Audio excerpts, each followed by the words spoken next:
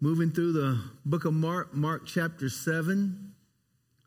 And we're going to continue the theme of the book of Mark, which is to show that the Lord Jesus, he's God's servant.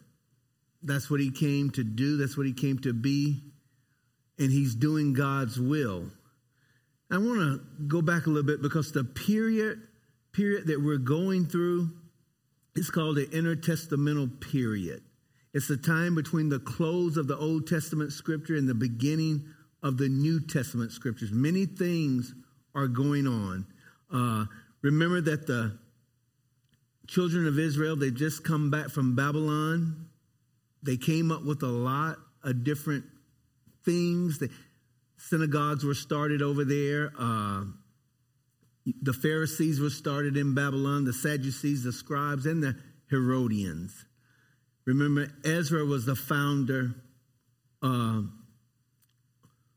the, I can't think of them right, the scribes. He was a scribe. And the scribes, they not only looked at the letter of the law, but more than that, they were more spiritual discerning. It was the spirit of the law that they were really stuck with.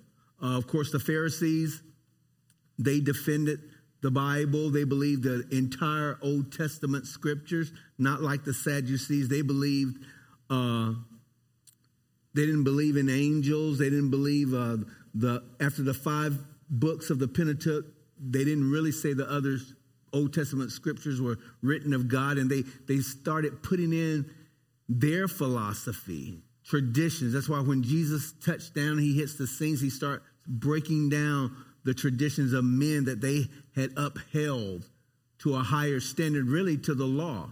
Jesus will handle this a lot tonight. The Herodians, they come on the scenes, and they were people who were just nationalists. They followed Herod. As long as one of the sons of Herod was on the throne, they were fine with it. But verse 1 tells us, then the Pharisees and some of the scribes came together to him, to Jesus, having come from Jerusalem. Anytime they take the time to come from Jerusalem, they're being nosy. They're trying to spy out. They've heard all this news of what this Messiah is doing, so they send some boys out to check it out for themselves.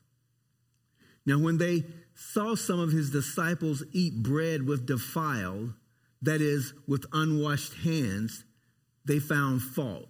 That's always easy to do, find fault, especially when you're looking to find fault.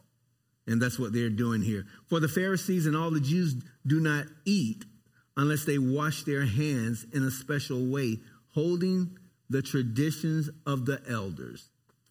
When they come from the marketplace, they do not eat unless they wash. And there are many other things which they have received and hold, like the washings of cups, pitchers, copper vessels, and couches. And this is really fake news that's going on about Jesus. They've heard of him, but they haven't experienced him.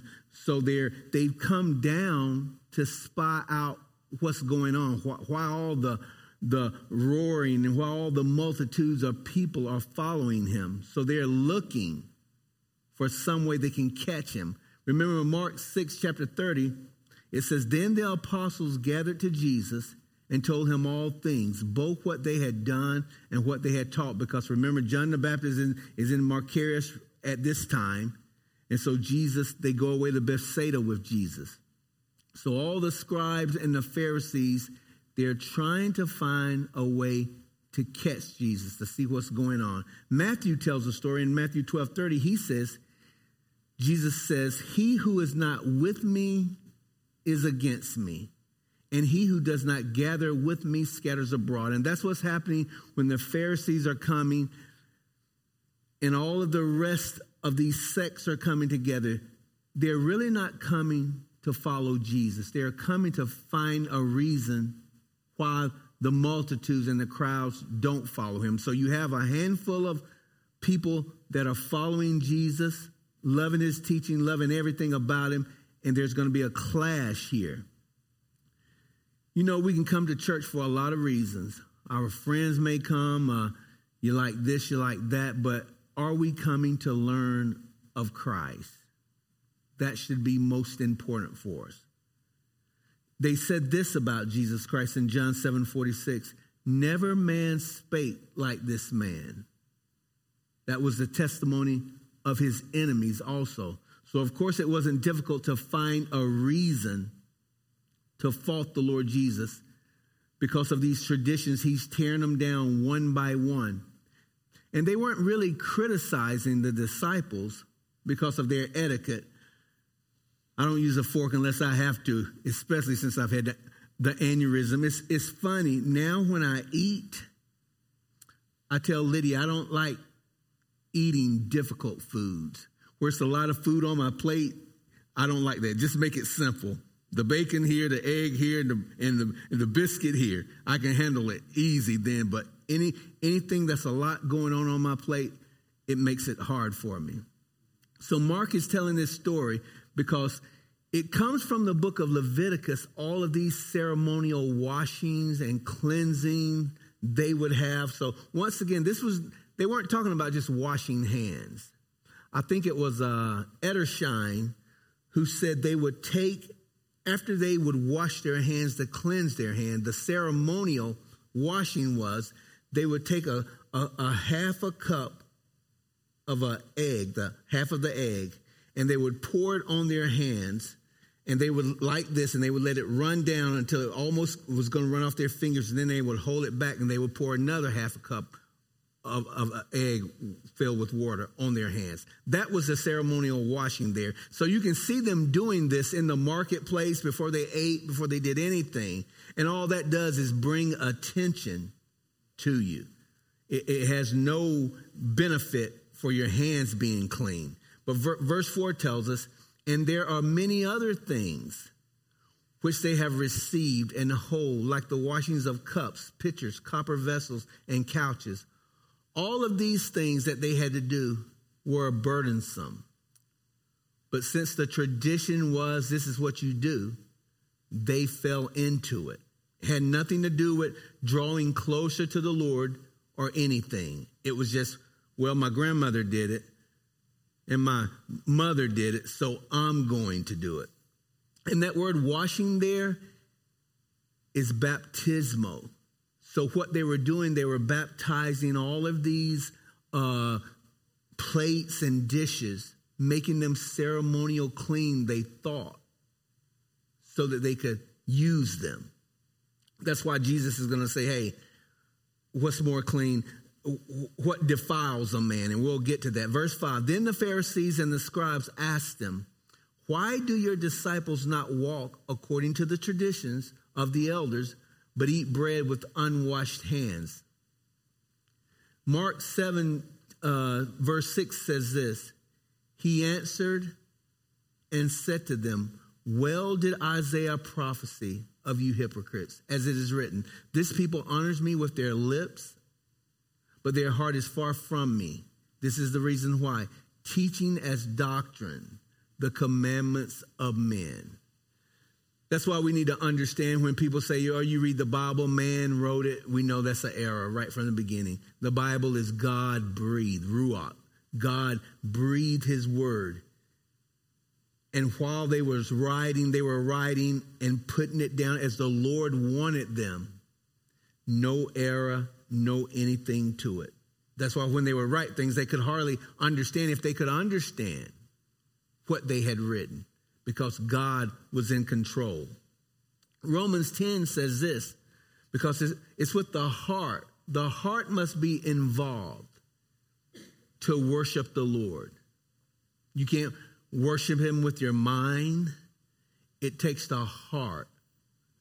It's by the heart man reaches out to salvation. Romans 10, 9 through 10 says this, that if you confess with your mouth the Lord Jesus and believe in your heart that God has raised him from the dead, you will be saved. For with the heart one believes unto righteousness, and with the mouth confession is made unto salvation. That it only is beneficial to an unsaved person when they seek the Lord with their entire heart. Jeremiah tells us that It won't work any other kind of way. Verse 7 says, and in vain, Jesus says, they worship me, teaching as doctrine the commandments of men. And what he's really saying, worship is meaningless when the rules of men are substituted for the word of God. We have this in a lot of churches. That's why I love Restore or any Bible teaching church when it's the word that has the spotlight. Because if you're teaching the word, that spotlight is going to be on Jesus Christ. And that's the way it should be. So I was talking to a lady who came to church last week, 2 weeks ago, and she said, I come here because the word is taught. I can go to other churches. They can jump up and down. They have great worship. They have great this. But when it comes to the word, I leave as if I'm missing something. I'm still not full. And that pleased me because we're about the word. The word is what changes someone along with the Holy Spirit. When those two come in contact with each other, then you will be changed. You will be saved. That's what the power comes from, the word of God. Verse 8, he says, for laying aside, Jesus tells them, for laying aside the commandment of God. Notice they have put that to aside. You hold the tradition of men. That can't be anything but problems when you do that. And he tells them why the washing of pitchers and cups and many other such things you do. He said to them, all too well you reject the commandment of God. Why are they rejecting the commandment of God? That you may keep your traditions. And that's what Jesus has come to break down. They were substituting the traditions of men for the word of God. That's backwards. I ought to say it like my dad would say it, but I'd have to leave here. A tradition, traditions can be good. When you're speaking of football or family traditions, sports and all those things, if you like traditions. But tradition has no place when it's going against the word of God. When you set tradition higher above the word of God. Hey, we've always had red carpet in the church. That's the tradition. We're leaving if the red carpet comes up. Things like that. We've always had Sunday school in church. If you cut out Sunday school, we're going to leave. Those are nothing but traditions. The Bible speaks nothing of those things. But it becomes evil again when you put tradition above the word of God. And that's what Jesus is getting on to them about. And it can be a slow process because first they substituted a creed, and creeds are good, but not when it's going up against the word of God. Then they began to substitute the word of man and thinking that is higher than the word of God in their denomination. And before long, the word of God was out the window. They weren't even teaching the word anymore. This has happened again and again in many of churches. When I first got saved, I would spend my entire Sunday when I would come home from church. That would probably be around 12 o'clock. From 12 o'clock to 6 o'clock, I would watch TBN, a brand new Christian. And the more I learned about the Word of God, the lesser I started watching TBN. It was a couple of them that was pretty good. But then if you give them time, they're not even pretty good anymore. They're into the naming of claiming. They're about just you got to do this, and if you're not serving God wholeheartedly 100%, if you're messing up here and there, if you've got any kind of sin in your life, the Lord won't listen to you, and all these things. And I was just thankful that I cut my teeth on the scriptures. I've always rode with the scriptures. You won't be led astray if you do that. Verse 10 says, Jesus still speaking, for Moses said, honor your father and your mother. And he who curses father or mother, let him be put to death. Be a lot of dead people. I'd be one of them. But you say, Jesus says, If a man says to his father or mother, whatever profit you might have received from me is Corban, that is a gift to God. So Jesus is telling them, follow the word of God, do what the word of God says, not with your tradition. And the thing probably the male was trying to get away from is when their parents would die, they would have to take care of them. Their money, use their money to take care of them, all of these things.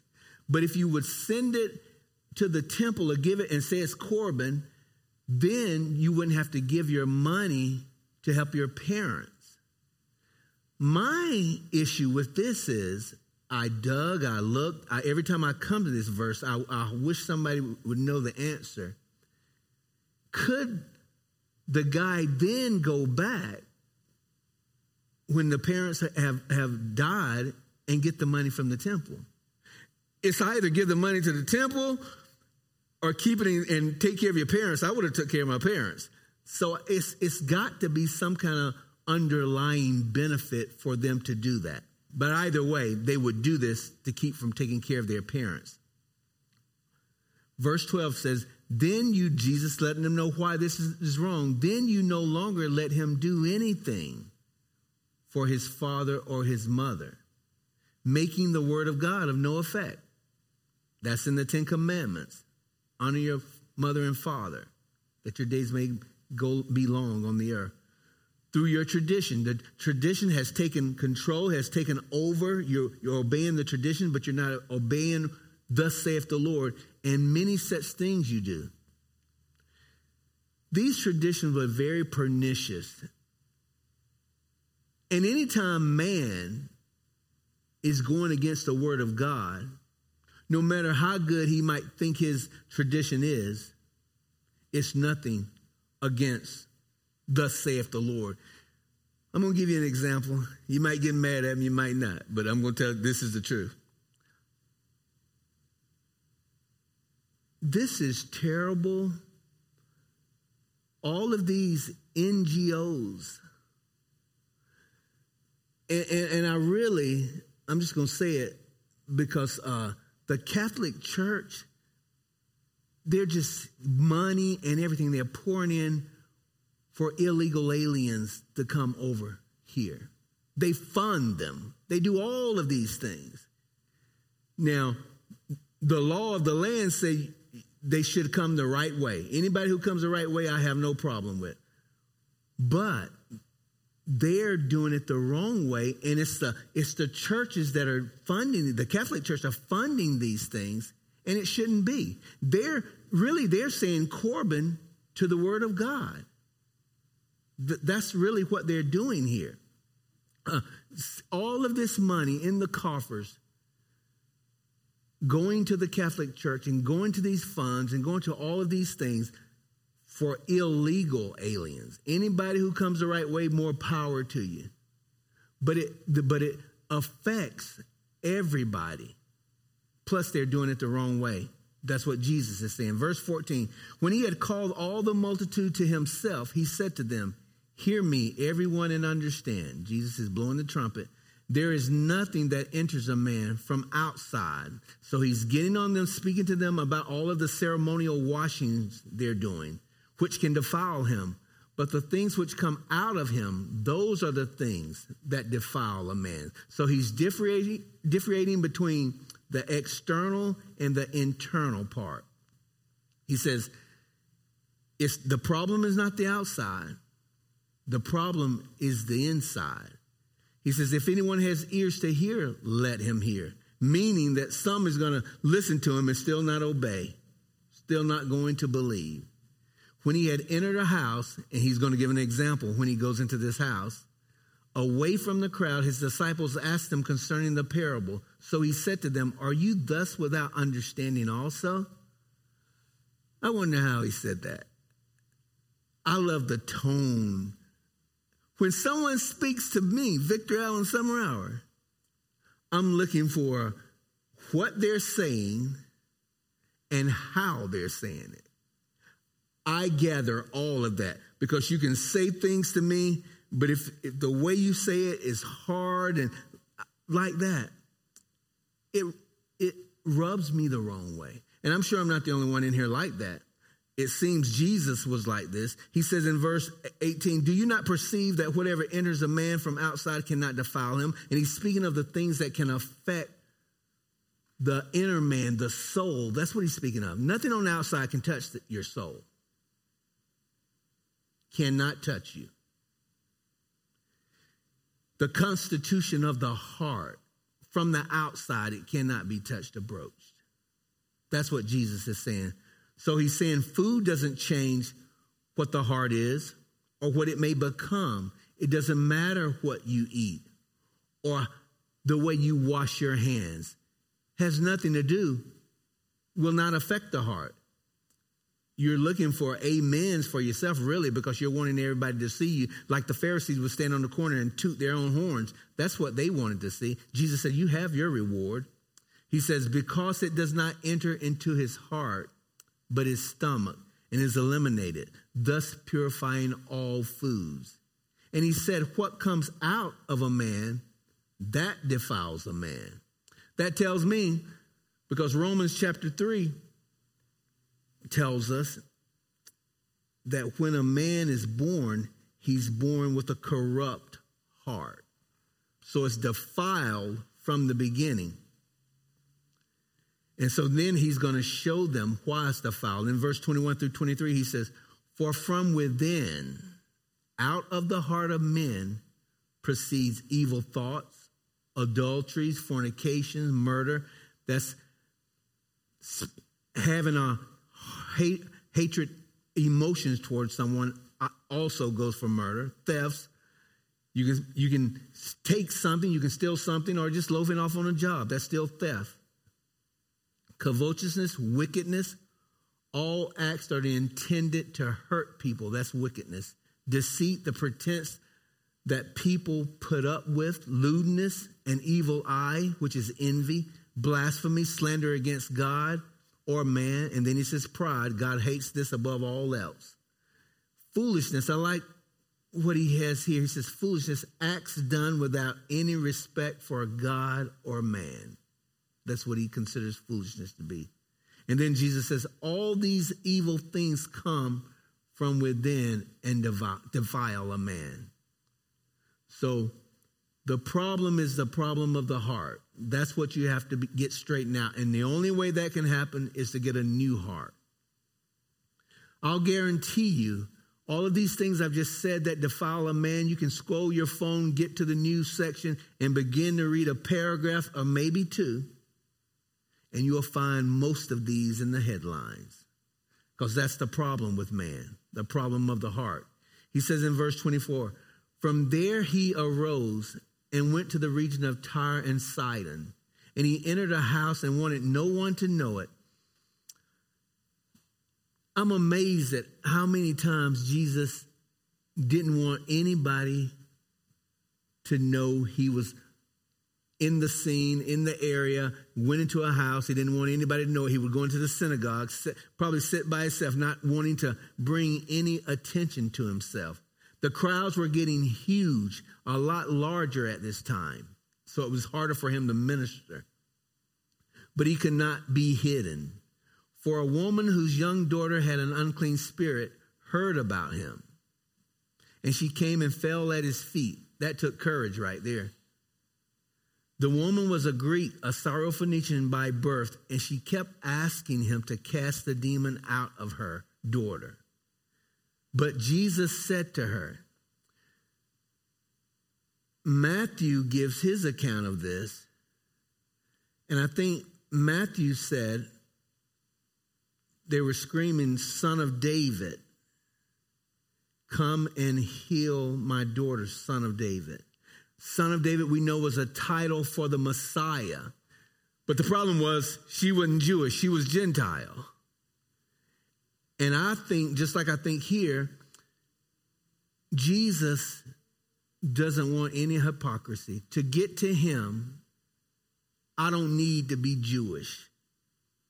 I just need a sincere heart and calling out to him. That's why in Matthew's account, when Jesus doesn't say much to her. She finally says, "Oh, Lord, help me." Something as simple as that. And that's when he stopped and began to communicate with this woman, just like he's doing now. But Jesus said to her, "Let the children," he says this in Matthew 2, "let the children be filled first. For it is not good to take the children's bread and throw it to the little dogs." Pastor Jonathan, he taught on this, and he's right. The name of that word is a diminutive puppy.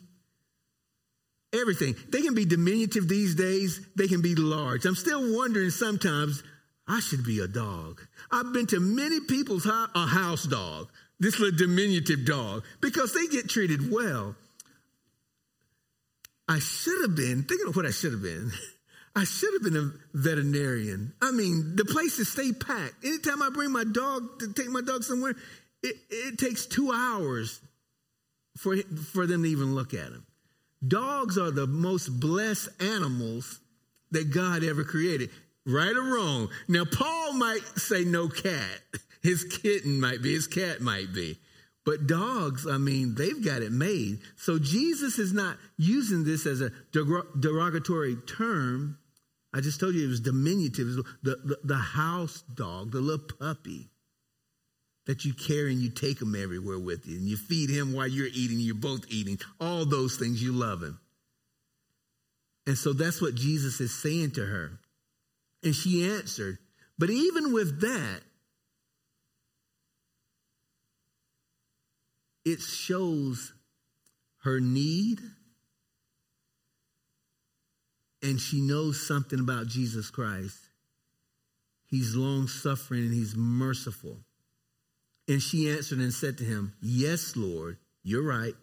Yet even the little dogs," that's why she says that, "under the table eat from the children's crumb." I know I'm a Gentile.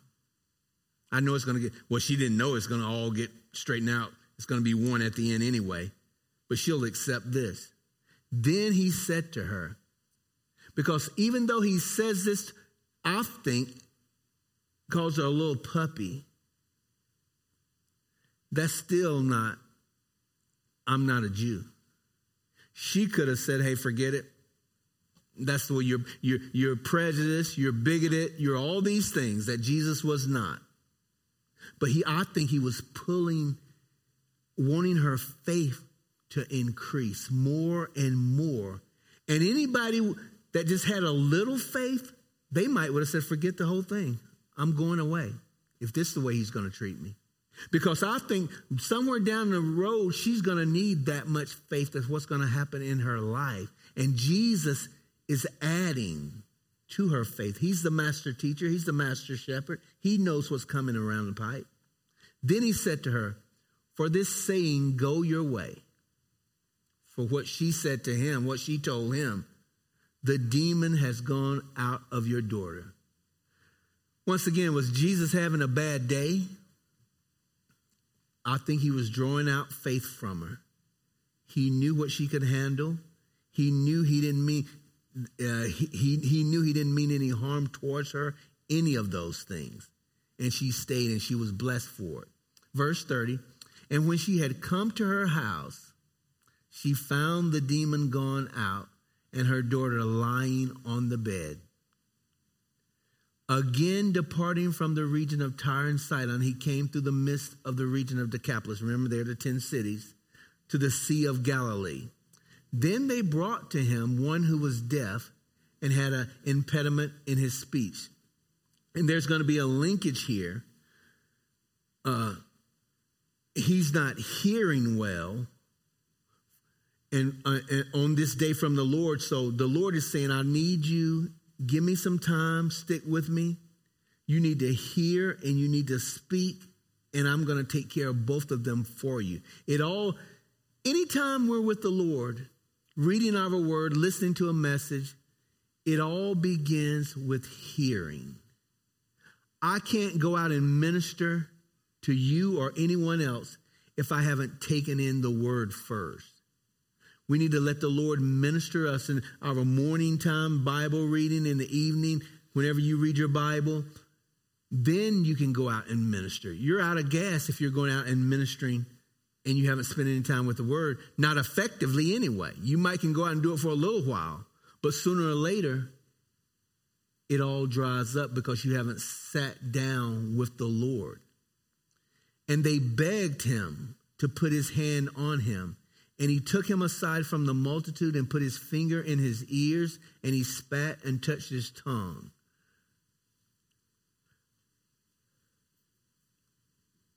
I have a lot of questions to ask the Lord on this. A lot of questions to ask. It just doesn't seem right. But he does all things well. I'm going to tell you guys, one of the things, probably the thing I hate the most to see people do is just spit all the time. I mean, it just grosses me out. Come on, do better. And for Jesus to do this and to heal this dude, I've got to ask him that question. What were you thinking, Lord? Verse 34, then looking up to heaven, he sighed and said to him, Ephphatha, that is, be open. Immediately, it says his ears were open and the impediment of his tongue was loosed, and he spoke plainly. Then he commanded them that they should tell no one. There it is again. But the more he commanded them, the more widely they proclaimed it. And they were astonished beyond measure, saying, he has done all things well. He makes both the deaf to hear and the mute to speak. Mark chapter 8.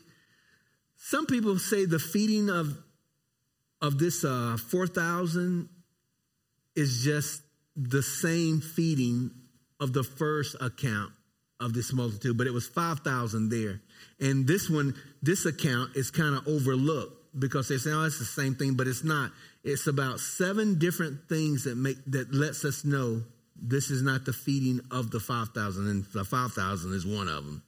But verse 1 says, in those days, the multitude being very great and having nothing to eat, Jesus called his disciples to him and said to them, I have compassion on the multitude because they have now continued. Notice what he says. They have now continued with me 3 days and have nothing to eat. And if I send them away hungry to their own houses, they will faint on the way, for some of them have come from afar. Jesus he's always fed those who are already, this is the key, already being taught and instructed. When we go out and minister, we tend to, let's grill hot dogs or grill hamburgers, but we do that for hopefully people will come out. But Jesus didn't do it this way. Jesus, when he was teaching, when they had hung out with him, then he fed people. Galatians 6:10 says, the Apostle Paul says, therefore, as we have opportunity, let us do good to all, especially to those who are of the household of faith. That's where ministry starts. There's hurting people at CR. We need to make sure we're taking care of one another. That's why Jesus, if they were hanging out and having Bible study, and he said they've been with me now 2 or 3 days, he fed them. Matter of fact, in Acts chapter 3, verse 6, remember when Peter and James, John, Peter and James, they go out. He says, silver and gold, the beggar. He says, silver and gold I do not have, but what I do have, I give you. In the name of Jesus Christ of Nazareth, rise up and walk. By this time, they said they had a lot of money in the church, in the coffers. And for Peter to say, I don't have any, he would have been lying. What he was saying, I'm not giving you silver or gold, but this is what I will give you, the word of God. I have to go over this with my mama all the time, you guys. My mom thinks if she don't give us a beggar a dollar or two when she sees them, she's not doing what the Lord wants her to do. And I've gotten Matthew and I've went through the Gospels with her and told her, no, Mama. I don't know if this is one of my favorite scriptures or maybe I'm telling on myself because I'm quick to pull the scripture out what the Apostle Paul says. If a man doesn't work, he says he shouldn't eat. So my first question is, if I see someone on the side of the road and if they look healthy, now I know I'm not talking about mental issues, but look healthy and all, I'm wondering why they don't have a job with all these jobs around. And the Lord has never, anytime he's moved on my heart to give, I will give. But I'm not an ATM machine because you're on the side of the road. I don't do that. I firmly believe what he says, the Holy Spirit says, if a man doesn't work, he shouldn't eat. Verse 4, then his disciples answered him, how can one satisfy these people with bread here in the wilderness? He asked them, how many loaves do you have? And they said 7. So he commanded the multitude to sit down on the ground, and he took the 7 loaves and gave thanks, broke them and gave them to his disciples to set before them, and they set them before the multitude. They also had a few small fish, and having blessed them, he said to set them also before them. So they ate and were filled, and they took up 7 large baskets of leftover fragments. Now those who had eaten were about 4,000, and he sent them away, immediately got into the boat with his disciples, and came to the region of Dalmutha. In Matthew's gospel, they went to Magadan. That's another reason they say these are 2 different occasions. Then the Pharisees came out and began to dispute. They were debating Jesus with him, seeking from him a sign. The Jews always ask or look for a sign. Jesus tells them he's not going to give them a sign from heaven, testing him. That's why. And he knows they're testing him. What are your credentials, Jesus? Show us a sign. Jesus has cleansed the leper. He's healed the paralytic. He's cast the demon out of the synagogue. He's touched Peter's mother-in-law, healed her. He's touched Tabitha and healed her. He's this sign after sign after sign. They've heard of him because they've come down to Jerusalem to witness this. So what that shows me, they're not wanting a sign. They have a hard heart. They're heaping up to themselves excuses why they don't want to follow the Lord. He knows that. That's why he says in verse 12, but he sighed deeply. Shows his humanness, his distress in his spirit, and said, why does this generation seek a sign? Assuredly I say to you, that remember, surely is verily, verily I say to you, or I tell you the truth, no sign shall be given this generation. He says in Matthew, except for the sign of Jonah. And then when they received that sign, they still didn't believe. Shows their obstinate heart again. They really didn't want a sign. John chapter 3, verse 2 says this man came to Jesus by night, speaking of Nicodemus, and said to him, Rabbi, we know that you are a teacher come from God, for no one can do these things, these signs that you do unless God is with him. So Nicodemus, an unbeliever at the time, knew. Most of them probably knew. They just didn't want to give their lifestyle up to follow the Lord Jesus Christ. That's what it boils down to. That's what it usually boils down to. Now the disciples had forgotten to take bread, and they did not have more than 1 loaf with them in the boat. Then he charged them, saying, take heed, beware of the leaven of the Pharisees and the leaven of Herod. This is called the principle of first mention. The first time you find a word in the scriptures, whether it's the Old Testament all the way down, that's usually the root. That's where you go to for your main definition of the word. So he says the leaven of Herod. Exodus 12:15 says this, 7 days Yahweh is telling them. 7 days you shall eat unleavened bread.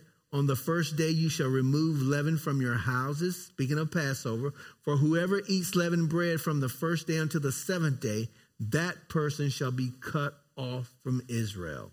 Exodus 34:25 says this, you shall not offer the blood of my sacrifice with leaven, nor shall the sacrifice of the feast of the Passover be left until morning. Get to the New Testament, we look at 1 Corinthians chapter 5.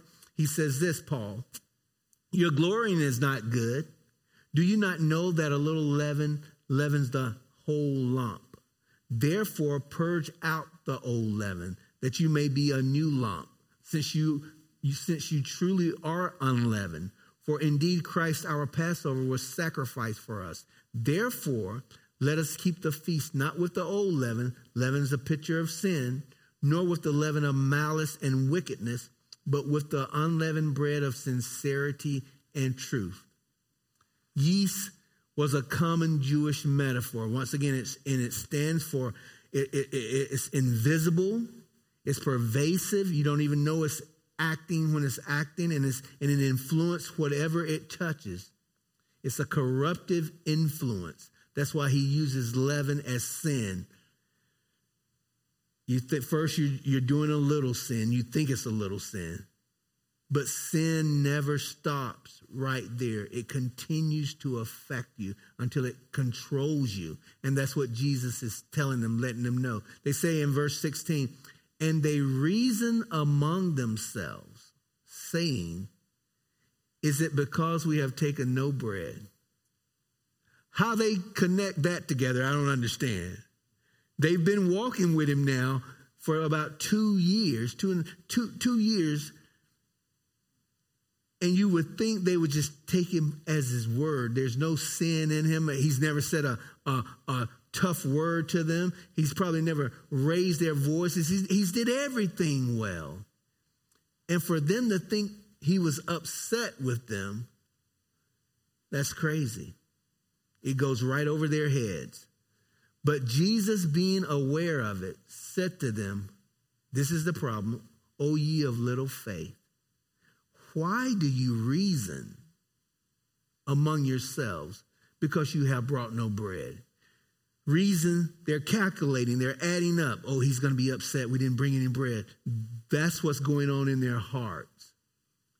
And then he says, do you not yet perceive nor understand? Is your heart still hardened? And that's the problem. Matthew says, why are you reasoning? He says, why are you reasoning along these lines? Do you not yet understand? This speaks of a process. That's what Jesus is trying to get to them. A process which has reached their state of completion, and they are in a state of settled hardness. Their hearts have grown hard. And just think, these men are the disciples, will be the apostles. And he's getting on them about having a hard heart. You've seen, they're almost getting in a rut. They've seen Jesus do miracles after miracles. They're walking with him. And they almost think, hey, we're Jesus too. Jesus, why do you have time for these people? You shouldn't. I don't. But they're with Jesus. And they want to spend all the time they can with him. He says in verse 18, having eyes you do not see. That's a hard heart.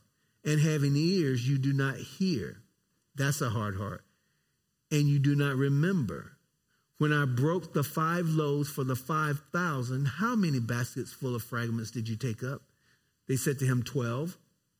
Also, when I broke the 7 for the 4,000, how many large baskets full of fragments did you take up? And they said, 7. So he said to them, how is it you do not understand? I don't have any problem feeding you. And you haven't did anything for me to be upset with you. Why would you think I would be upset? Then he came to Bethsaida, and they brought a blind man to him, and they begged him to touch him. So he took the blind man by the hand and led him out of the town. And when he had spit on his eyes, let me read that. And when he has spit on his eyes, it says that. Paul, remind me to ask the Lord when I get to heaven. Okay. I got to ask him on that. That's not right. And when he had spit on his eyes and put his hands on him, he asked him if he saw anything. And he looked up and said, I see men like trees walking. This issue doesn't have to do with Jesus. It has to do with this man. John Corson says, we can treat individuals like trees walking. And what I mean, we're always touching the surface. Hey, how are you doing? And our conversation never get any deeper than that. That's when you're treating people like trees walking. You see the peripheral of the people. But to see people the way Jesus sees them, you sit down and you start pouring into one another. And when you start pouring into one another, the next time you're praying for yourself, I remember I need to pray for this person. I spent time with this person. They're struggling in this way. And so you no longer see men as trees, you see them as individuals. A person just like us. Then he put his hands on his eyes again and made him look up. And he was restored and saw everyone clearly. And that's the way we need to see everyone. My toughest times is when I've already think I know a person, but I'm only touching the surface. And then when I get to know them, I say, man, I was all in left field. I thought Pat was like this, and I thought Pat was like that, and I thought Pat's a pretty cool dude. Even though he's a Georgia fan, he's a pretty good dude. But if I would have only touched the surface, that's what Jesus is saying. To come to church and say, hey, how you doing? Hey, how you doing? And then hear the message and leave. We're not growing to our potential because it's about getting to know one another. I need to know Zach problems and issues and what's going on in his life. And I need to tell him mine. And we get to know one another. Koinonia. Once again, we don't want to be a bag of marbles scraping up against one another. We want to be that bag of fresh grapes. Shake them up a little bit and then the juices start intertwining with each other. That's koinonia. That's what the Lord Jesus says the body of Christ is. But we can't if we're not saying anything besides hello and goodbye. Verse 26, then he sent him away to his house, saying, neither go into the town nor tell anyone in the town. He's probably going to tell just like the man he healed, restored it from leprosy. You guys, let's remember that y'all are the body of Christ. You affect this church. We get along better. We grow better. We're in unity together when we're conversating and pouring in one another's life. That's why I can't wait till we start these Bible studies, these home group Bible studies, because we're going to get to plug in. It'll be more intimate. We'll get to know one another. We can have conversations. So please find a Bible study group. Pat, once again, have I told you guys about the Bible study? You do know we're going to have Bible study after Easter, right? Everybody knows that? Pat didn't know it. Pat said I never brought it up.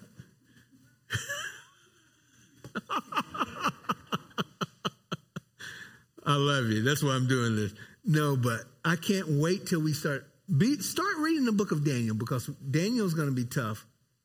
But I know the leaders we have, plus the people who will be coming, you know enough of the Bible to keep us all on course. So just be praying for the home groups. Pray for one another. Pray that God will, that he will be God, and he's going to be God. Let us be faithful to him like he's faithful to us. Let's pray. Lord Jesus, it's good to know that you're right at the right hand of the Father, making intercession for us, pleading our case. Holy Spirit, it's good to know that you live inside of us and you give us everything we need to live a godly life. We have been sealed when we were saved with the Holy Spirit of redemption, Ephesians tells us. We're going to get to our destiny. But let us not be like the dumb mule that gets there with Jesus having to pull on the reins everywhere we go. No, you're off course. Get back on course. No, you're not going the right way. Get back on course. Let us not get there like that. Let us be, as David said, to be led with your eyes. You just look a certain direction. We want to walk so close with you that we go to the left or to the right. That's when we're pleasing in your sight, Father. Lord, I pray that you continue to heal Rick Shabelsky quickly. I pray for any other people who are not feeling well, Lord, that has big surgeries coming up. I pray that you will show yourself strong, that you will calm hearts of minds and let them realize, let them understand that you love them. And you're going to take care of them, Lord. So like Jesus said with the boys on the boat, why were you worried? Ye of little faith. Lord, increase our faith. We know that faith comes by hearing, hearing by the word of God. That we will be a blessing to the body of Christ. And it's in Jesus' name I pray this. Amen.